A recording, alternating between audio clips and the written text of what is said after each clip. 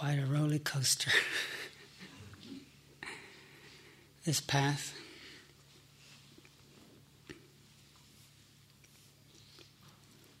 "33 years ago, I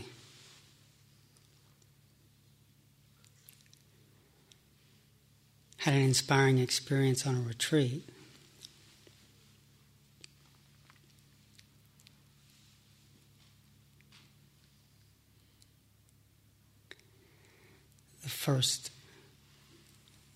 I didn't actually try to run away like Kittisaro did, but I actually thought about it. My mind was just crazy for 3 days. But then, like I said, I have a snapping turtle instinct. So I did grab onto my nose pretty strong to the breath. I did catch that much, observe the breath. And I had an experience where I was standing outside in front of a bush.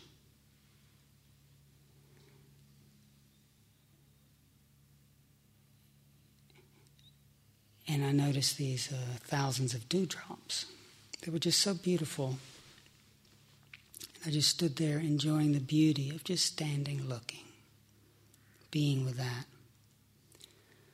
That was so different, delicious for me, having spent a lifetime striving to win the next tournament.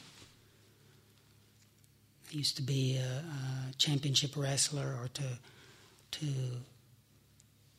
win the next award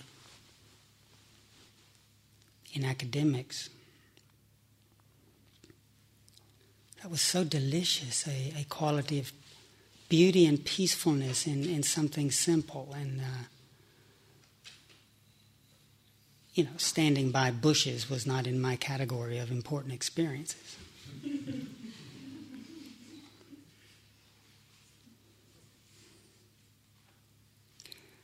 So then when I heard about a great forest master in the northeast of Thailand who had a few Westerners with him, I thought, well, I'll go and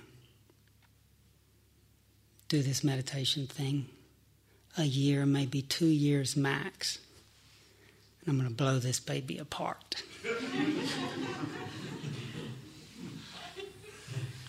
If I can get peaceful, and 3 days of hell, but 4th or 5th day, get some peace, then, God, a year.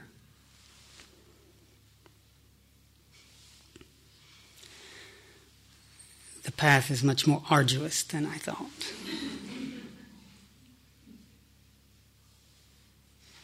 But I'm very grateful for having encountered it, because someone today was sharing in our small groups about the roller coaster ride of the mind, and I said, well, why didn't you run away? And very beautifully he said, there's nowhere else to go. I've tried everything else.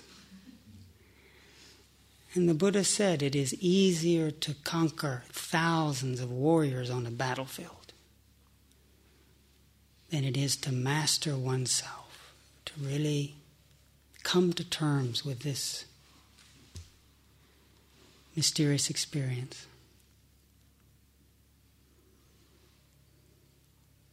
Very challenging. And yet, what more noble thing can we do? Because when we totally stay asleep, unconsciously we can wreak so much havoc in the world.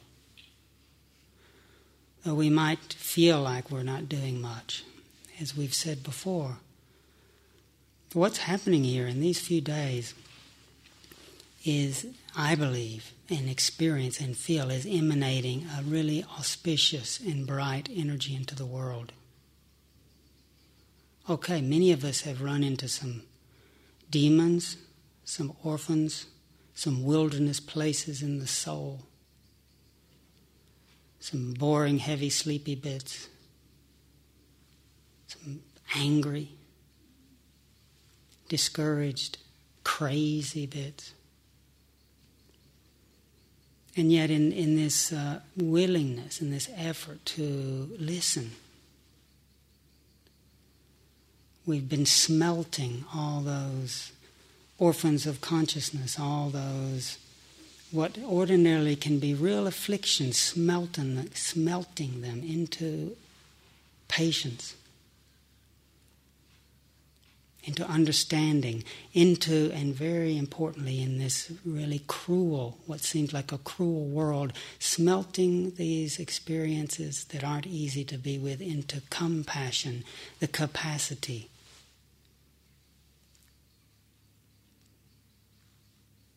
to rip our hearts past our boundaries, past what we think I can bear. That's a dying. We've been dying and finding we have a little more capacity.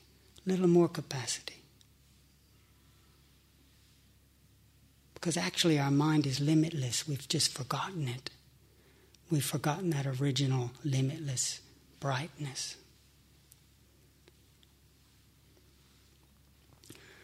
So we're very pleased. I'm very pleased with the efforts that everyone is making.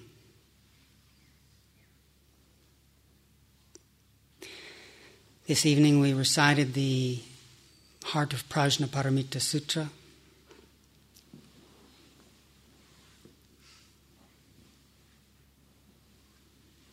If you're not familiar with this text, one can just shake one's head and think, my goodness.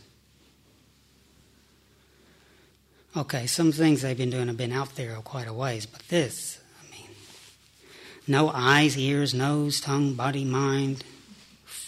Form is not different from emptiness. Emptiness is not different from form. Nonsense.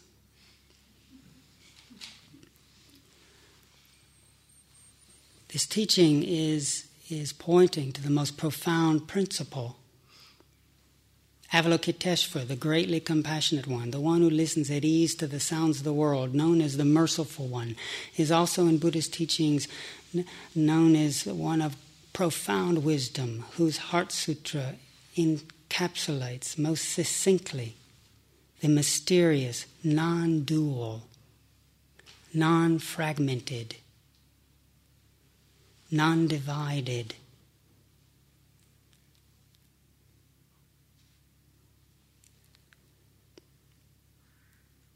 expression of the nature of this reality, this mysterious reality that we find ourselves in.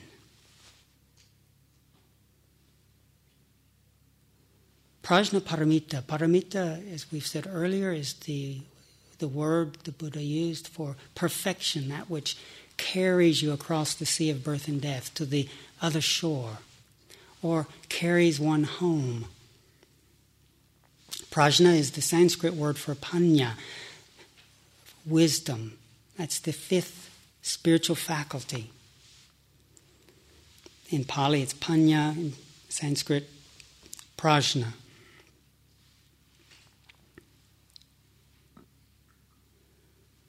The Buddha taught that just as sandalwood is the supreme fragrance, the superior fragrance of all the fragrances, it's wonderful. So too, he said, is this wisdom, the superior faculty. All the faculties we've been looking at plunge into the deathless. They take us home. But the most significant one,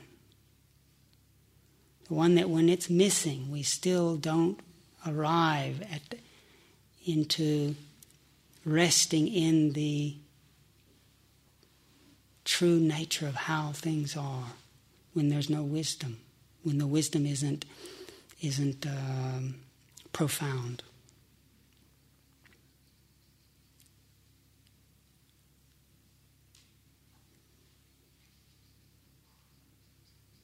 In this discourse, this sutra, when Avalokiteshvara was practicing the profound Prajnaparamita, when Kuan Yin was practicing this cultivation of wisdom, he illuminated. Sometimes Kuan Yin is talked about he, sometimes she. Kuan Yin is measureless, who out of compassion is vowed to manifest in the way that is most helpful to living beings. So you can't really say Kuan Yin is he or she. But when Kuan Yin was practicing the profound Prajnaparamita, she illuminated the 5 skandhas and saw that they are all empty.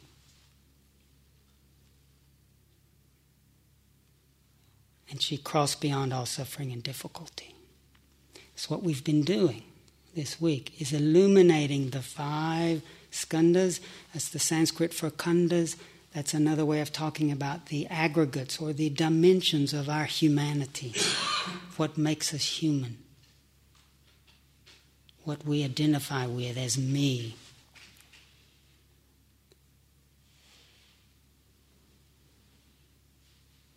Illuminating by inner listening, by mindfulness, we are illuminating, we are listening into, we are exploring, we're allowing the nature of to become clear. Of what? Of our body, of our mind, of our feelings, of our moods, of our impulses, of our suffering.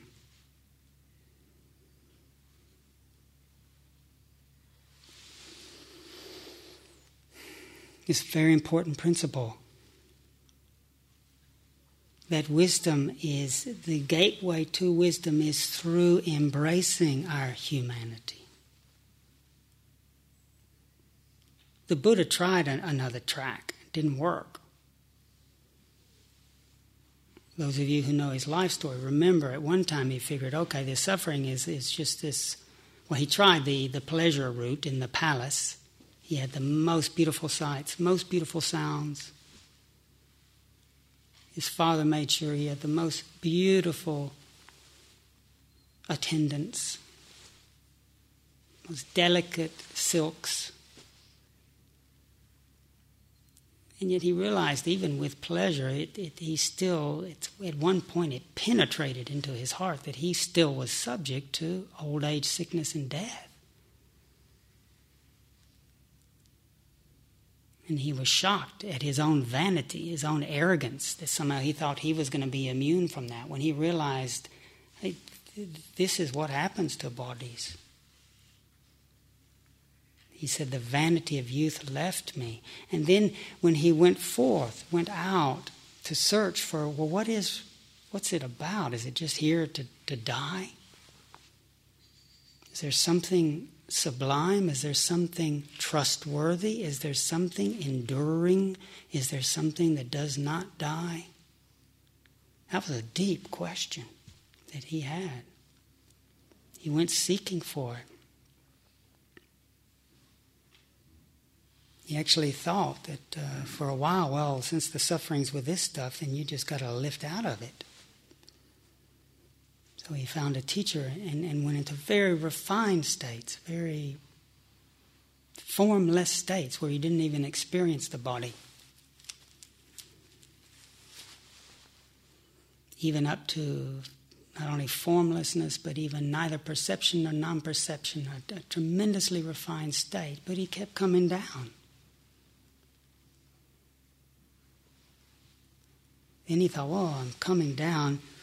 I've got to cut this attachment to the body. So then he thought, I'll just torture myself. Pleasure doesn't get me there, well, then I will just give me pain. Give me as much as you can. I will develop equanimity. And he did. Tortured himself, starved himself. He had tremendous patience, but he realized he was tight as a spring, a steel spring.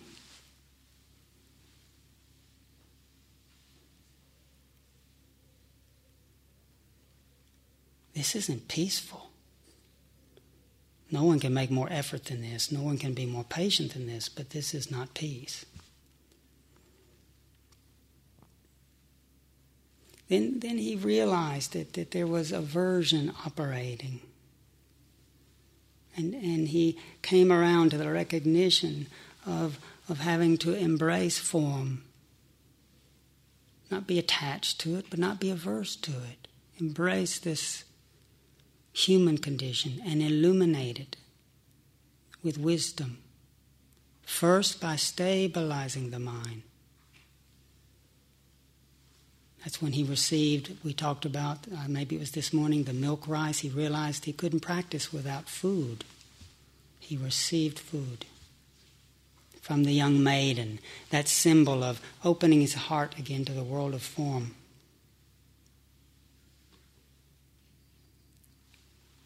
Replenished his energy, gathered his mind. And when the mind was composed and gathered and bright, then he illuminated, as we've been doing, looking into this human condition.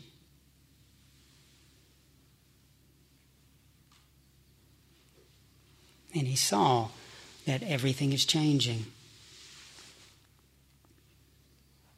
And really deeply seeing that everything is changing, as we've discussed, if everything is changing, then to want it to be otherwise is bound to generate suffering. He saw clearly the suffering that comes from asking a condition to be what it can't be. The nature of conditions, light and dark, birth and death, coming and going, pleasure and pain, is unstable. So then he realized that actually it was anatta, not self.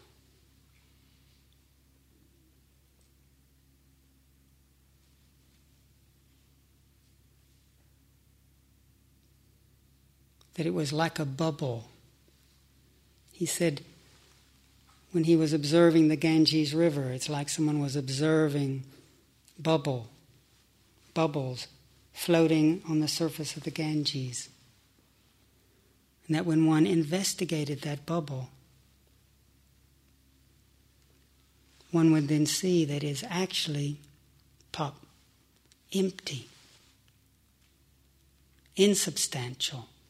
It's not what one thought it was. And he realized that in the same way, this form, these feelings, these perceptions, these thoughts, these moments of experience are all like that.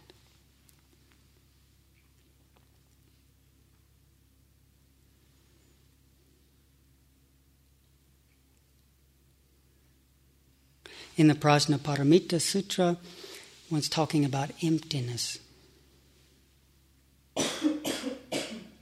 This nature of conditions that's not what we thought it was.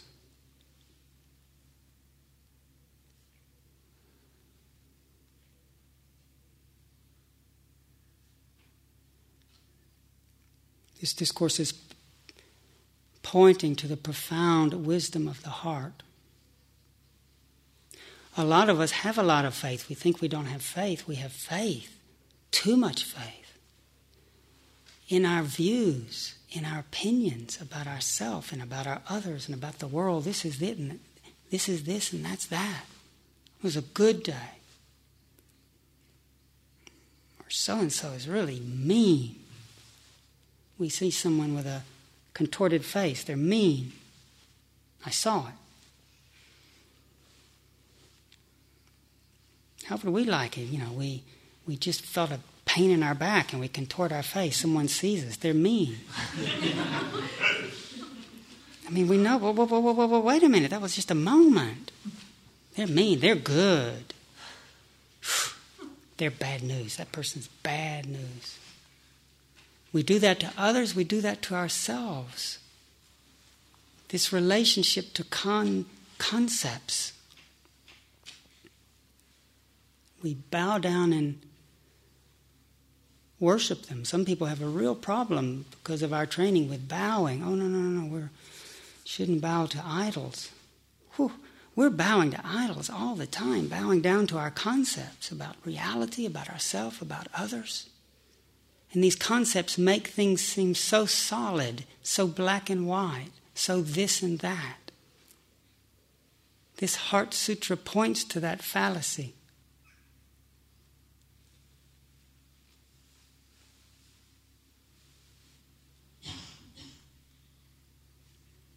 Empty. Empty means there's nothing there. It's empty.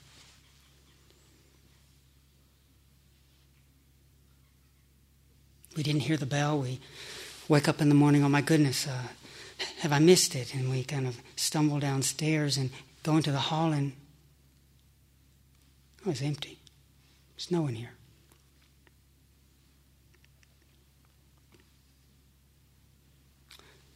Oh, but then we notice, Kittisaro is meditating in the corner. So did Kittisaro destroy the emptiness? When someone comes in, do they destroy the emptiness? Was it empty? No, it's not empty. Someone's there.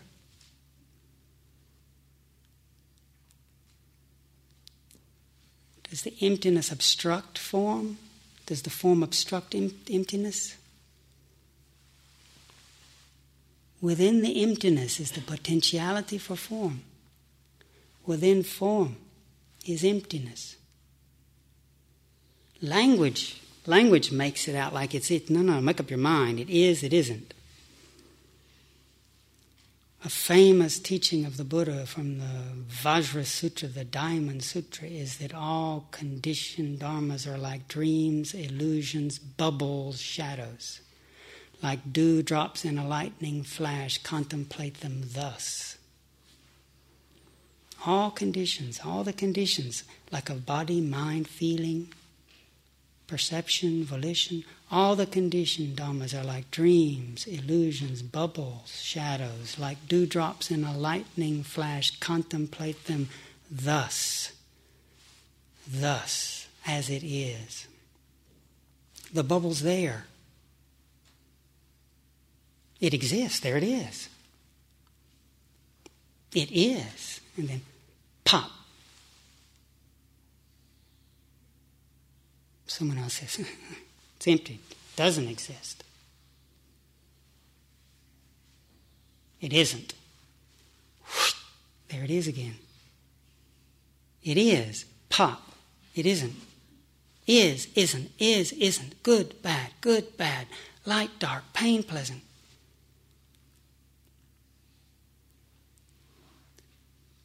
We've taken our perceptions and our thoughts to be our true heart, our true wisdom. Yes, there's some wisdom in the thinking mind. It's a tool.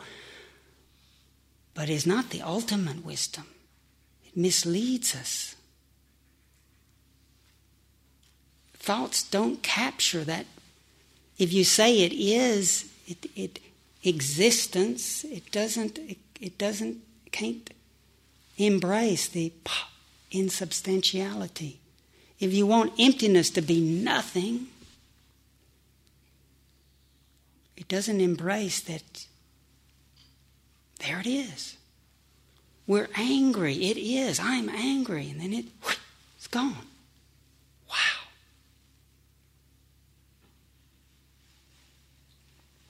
It appears like two. Form and emptiness appears like two.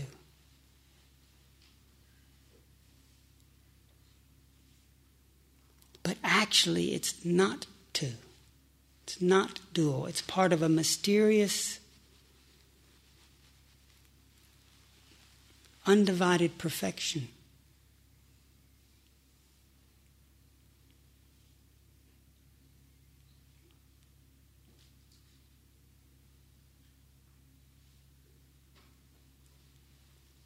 So when we try to pin down this reality, almost everything we say is not really quite right. That's why when the Buddha gave us encouragements to reflect on reality, he put it in negative terms. Think of it as learn to see anicca. It's not permanent. That's a way of unlearning, because we're so certain things are things. We think we know what's what.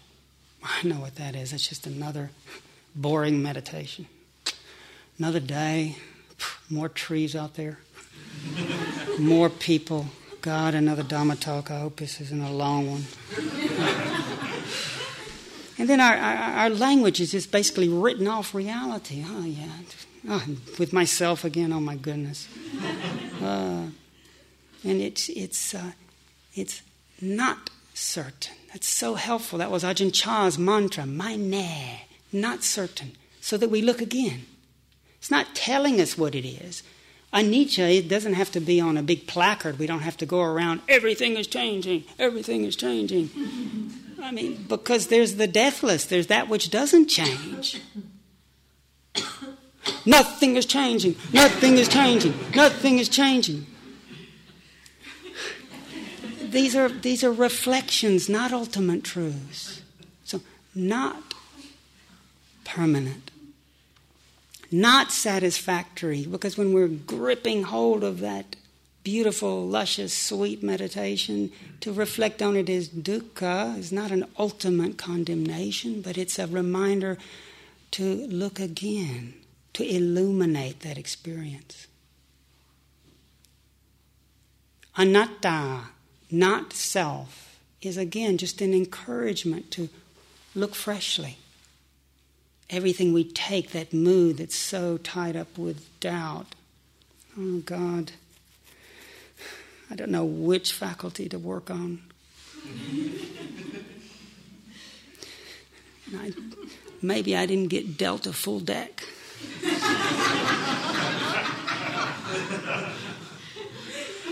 And God, I don't know where to watch the breath or whether I should listen to the sounds and it seems so like me. And then we're entrapped. A teaching like not self is just to look freshly rather than as me. To touch it just as Dhamma, as part of nature.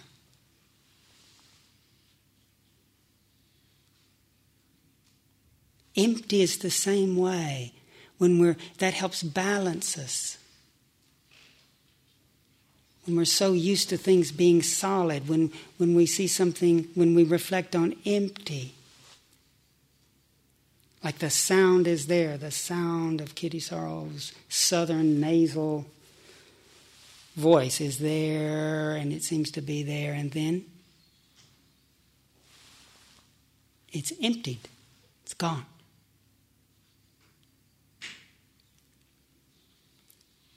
But if we want emptiness really, really to be empty, that's called denial. We get some misguided idea of emptiness. It's just nothing. That's why form and emptiness are intermeshed. Master Xunhua, who's the great Chinese master who's offered us these wonderful teachings on Avalokiteshvara and the Prajnaparamita discourses and others. He put it like this: true emptiness does not obstruct wonderful existence. Wonderful existence does not obstruct true emptiness. True emptiness isn't empty. Wonderful existence doesn't exist. Because true emptiness isn't empty, it is therefore called wonderful existence. Wonderful existence doesn't exist, and so it's called true emptiness.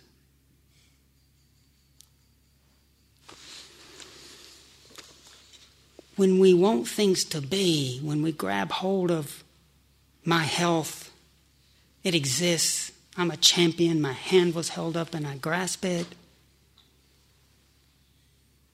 then there's birth and death. I got sick. I couldn't wrestle anybody in here. If we grasp at existence as really there, we don't understand change, then there's birth and death. But if we want emptiness to be nothing, then we're shutting off life. But in a moment of really seeing that the nature of things is ever changing, when we learn to let go, then rather than causing birth and death, our existence can be called wonderful existence. Form and emptiness are intermeshed.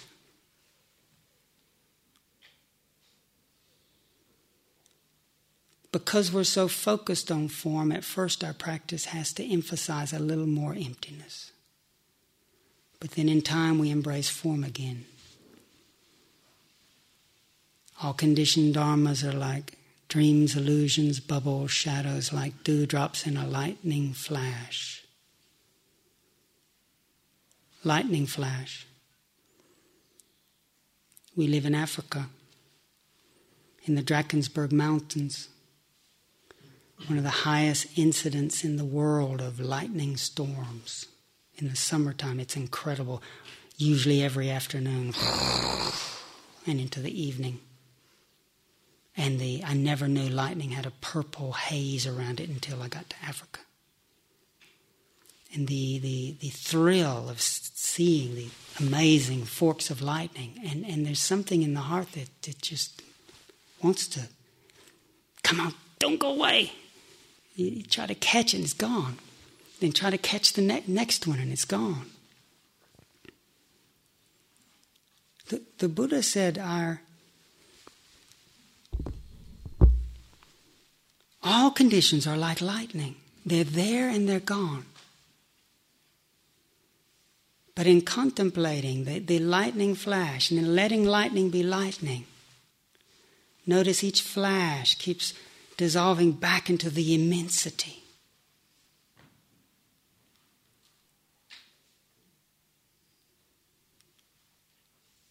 Rather than trying to ask lightning to be what it can't be. It's the nature of lightning to be ever-changing. In letting lightning come and go, letting it be, and starting to peacefully look through the lightning, around the lightning. Be patient with the lightning, noticing that it's all manifesting and dissolving back into vast emptiness. The mind, the heart is like that vast sky, said the Buddha.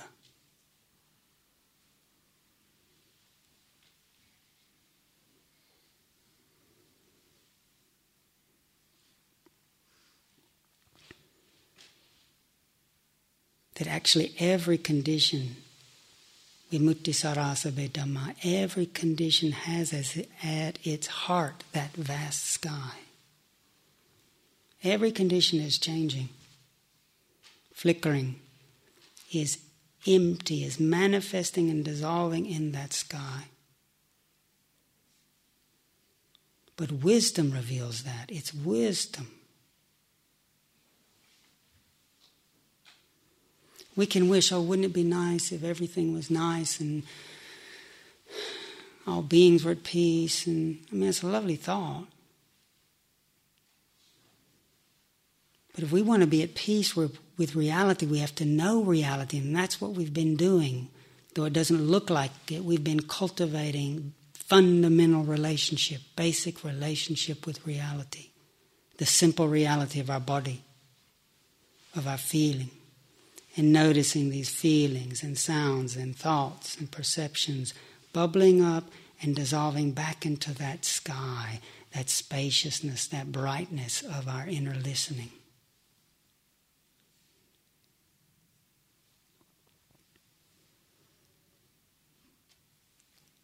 The Buddha went on to say, Amato Gada Sabbe Dhamma. That all these different conditions, all these lightning flashes, all these sounds and sights and feelings merge in the deathless. Amato Gada Sabbe Dhamma. All conditions merge. Where do all lightning flashes merge? Where does all the different differences? We see all these differences. There's you and old and young and big and small and strong and more frail. When we're focused on existence, on form, We just see birth and death and changes. But where do all these forms merge? They merge in that ocean of listening, ocean of silence, ocean of awareness, like the waves. When we focus on the waves, we just see, also in Africa, we just see the big waves. I didn't see the big waves till the second time I went in. First time I went in, I'm in Africa. Tanisha and I were on holiday in Mshlanga, outside of Durban. She's more timid to go in, but I was going to set the tone. So I marched in. This wave crushed me, stripped my suit off of me, and I staggered up without my suit on, not even noticing it for a little while. Thought my neck had been broken. And then whoa, that's a big... Then believe me, I was noticing big waves, dangerous waves, little beautiful shimmering waves, a good surfing wave. And yet that's what perception does. It sees these changes, even gives names to them. But where do all the waves really merge? Are they really... They're different in name, but are they really, really ultimately different? The waves merge in the depth. All these differences. When we're focused on form, we don't notice that all these forms are arising and ceasing in this mind of awareness.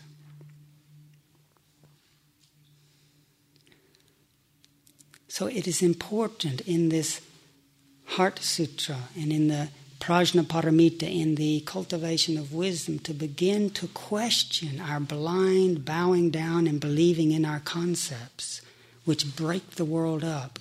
Yes, we don't have to hate them, we can use them, but know that these concepts, isn't, good, bad, are just names, labels, ways of talking. So it's important, as is emphasized in the mantra, Gatte, gatte, parasangate, bodhisvaha. Gatte means gone.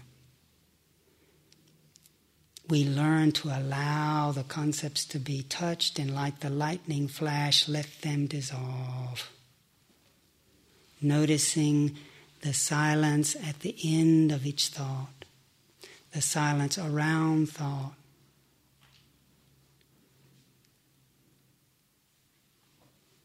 It's like we go into this room, if we only notice the forms and the people, get obsessed. Oh, they're in there again. They're not there. Okay, I can go in now. Can we change our perception, not ignore the form, but also learn to notice the space around the form?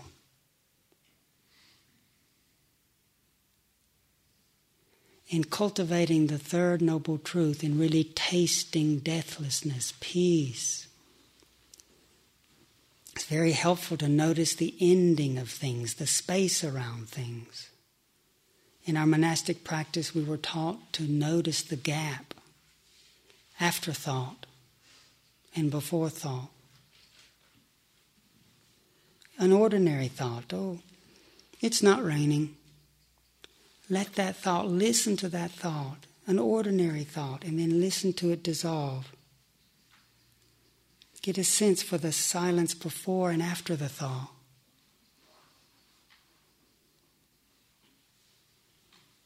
Within that silence are all forms, all potential,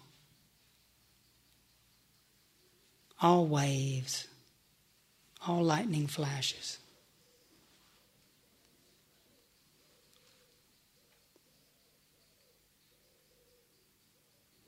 Wanting a lightning flash to be still is a recipe for suffering. Wanting a bubble not to burst is a recipe for anguish. In letting things go, gate, gate, letting things come and go, getting a feeling for resting in the ground, the depth. And that depth is not averse. We practice this, is not averse to form. The emptiness doesn't obstruct the wonderful existence. The wonderful existence doesn't obstruct the emptiness. the form and the emptiness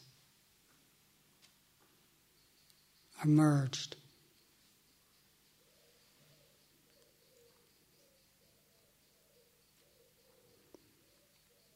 So I really encourage us, this addiction to believing our thoughts is cruel to ourselves and others. Our teacher said the most compassionate thing you can do is not fix another person with your thought, like a pin sticking a butterfly into a wall. We fix and limit and bind each other up and ourselves with these, when actually our nature is so dynamic. So it's important. This tendency is what the Buddha called papancha. It's believing in concepts. And once you've really believed in one, then you create the whole world. When you make a tiny little mark, I, as a fixed thing, then immediately you get you and him and her. And then when you make a this, then immediately, because it's changing, you get a that and a yesterday and tomorrow. You get all this proliferation.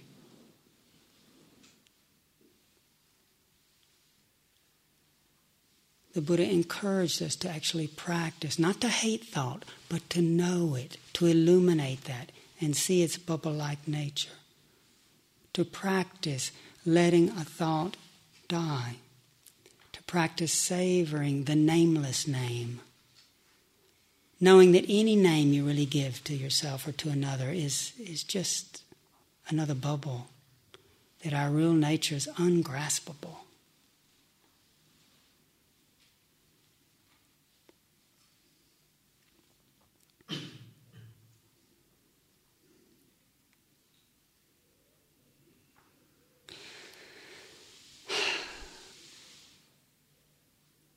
Easy to say, but difficult to do. I really encourage us all to be patient. Certainly for me, it's a lot harder than I thought it was. But I'm so grateful that I started, and though I might get discouraged, I'm going to keep going. I'll finish with a story from Ajahn Chah. In my exuberance of my early monastic life, wanted to do the toughest practices, didn't lie down for 3 months, and it was allowed, but I mean, I was in a hurry.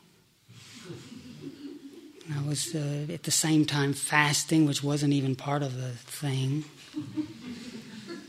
And then trying to do extra work to help the abbot out with their attending the abbot's needs. And anyway, no big surprise, I got sick. And I had diarrhea for 6 months, and then I started urinating blood, and then ended up in the hospital, and I couldn't figure out what it was, some hospital in northeast Thailand. Then I started getting really depressed. Because with all my practices, that one meal a day didn't seem empty at all. I was so hungry. Time the meal would come, and I just wanted to be mindful, but the next thing I would know, my bowl would be empty.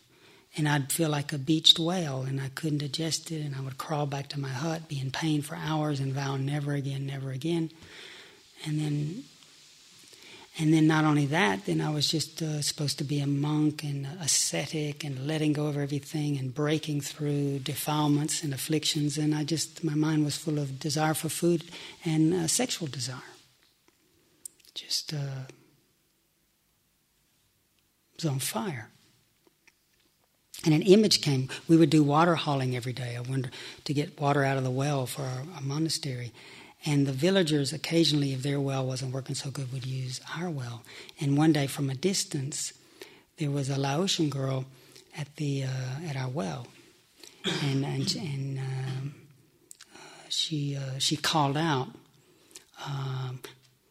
"Lalabo," which in Laotian is just like, are you done yet? And, just from a distance, beautiful hair, just that kind of phrase, lalabo, just haunted me for months.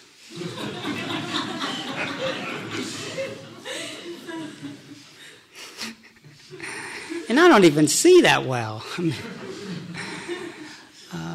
So anyway, I was just getting depressed, and all my championships meant nothing, and all my sitters practice meant nothing because I was just a wreck. And then when we would sit on the platform, I'd look up the line, just be a bunch of brown-robed bald heads. I'd look down the line, more brown robes and more bald heads. I was just, a bald head. Who was greedy for food, had really messy diarrhea all the time, and was just filled with lust. Remembering some girl saying, "Are you done yet?" So I really felt like I used to be funny, and I was so depressed I really thought I would never laugh again. And so I asked the abbot, who was very good, could speak Laotian and Thai perfectly, Ajahn Pabakaro, who was a former helicopter pilot in Vietnam and became a really wonderful monk. He says, "Come on, Kittisaro, I'll take you over there." So he took me to Ajahn Chah.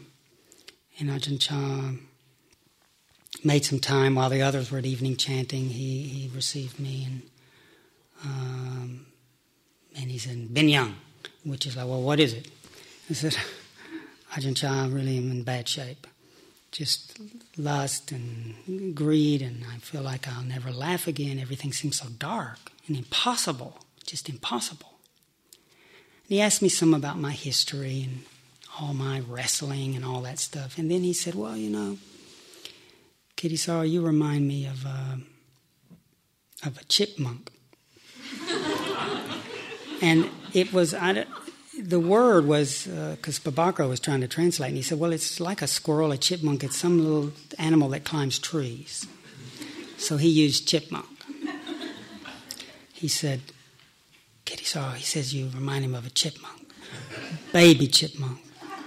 So this baby chipmunk sees its mother climb the trees and could leap from branch to branch. So the baby thought, "Well, I'll do that," and ran up the tree and leaped, and dok. Dok in Thai means fell down. Bam! And started crying. And the mother said, "Son, quit crying. You just need to go to school."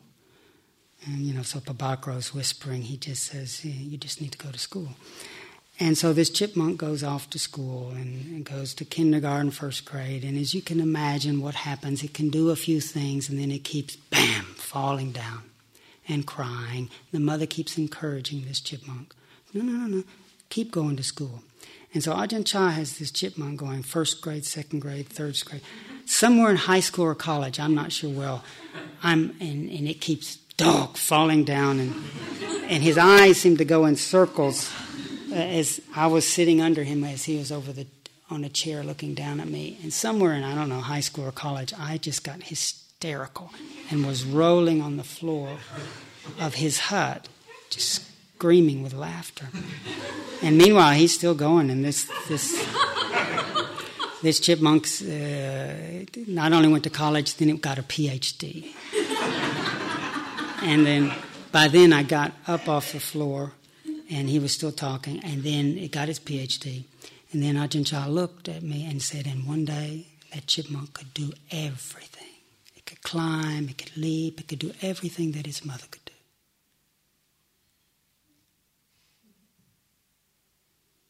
And I felt this glow of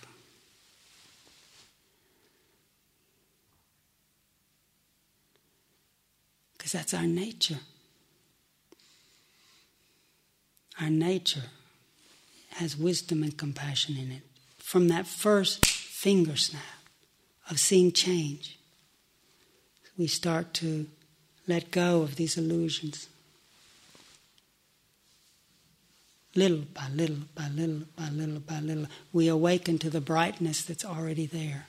Little by little, willing to laugh at our failures. And I was just basking in that feeling. And then he went on, and for years I blocked out the second story, but Kittisaro says I can't tell the first one without the second one. He said, Kittisaro, you also remind me of a donkey. That donkey has been submerged for some time, but I wasn't ready for the donkey yet. I was still glowing in the having gotten my PhD. But Ajahn Chah said, no, Kittisaro, remind me of a donkey. And this was a clever donkey. And it listened to the music of the cicadas and crickets at night, the amazing music of the forest. Being clever, it did some investigation. Don't say it, didn't have wisdom. And it was saying, well, how do they do this? And so it observed that these insects, these crickets, what their diet was, and that they ate dewdrops. So this very industrious, not only clever, but industrious. There was persistence. You cannot say this donkey wasn't persistent. It licked tens of hundreds of thousands of dewdrops. And then knew it was ready. And it prepared itself for making music and opened its mouth, breathed in, and you know what happened. Now, why did Ajahn Chah tell me that?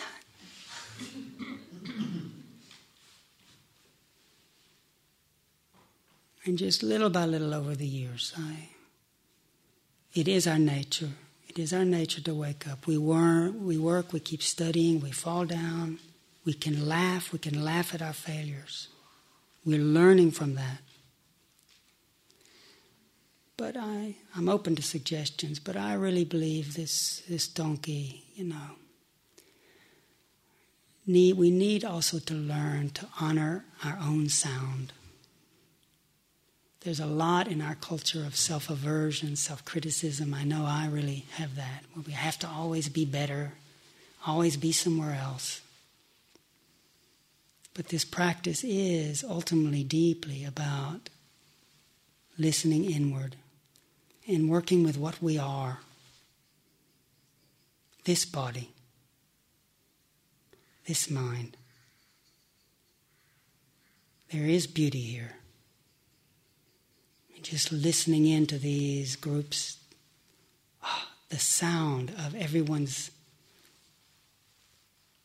sound coming out of their experience in an authentic way, just of what we're each experiencing. Did you notice how beautiful that is? May we all find our sound.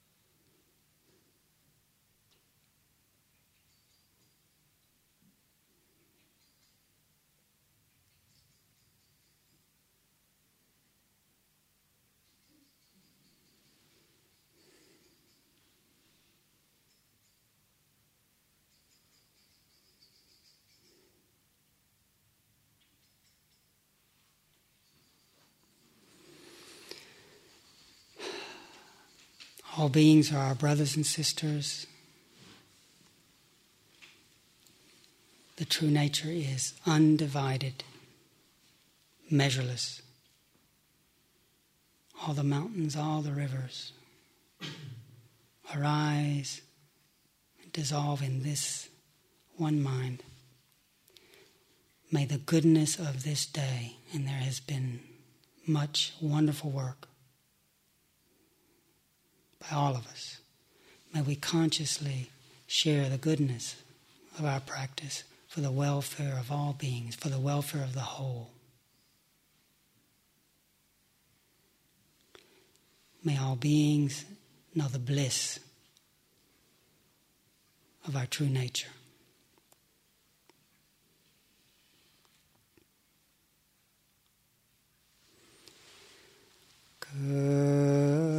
Gate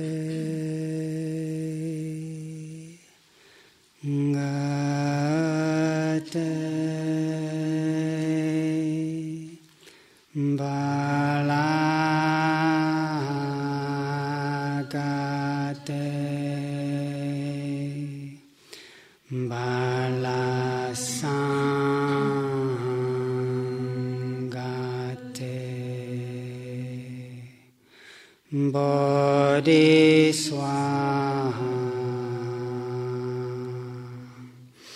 Gate Gate Bala Gate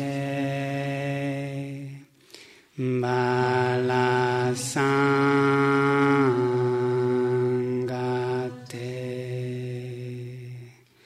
Bodhiswaha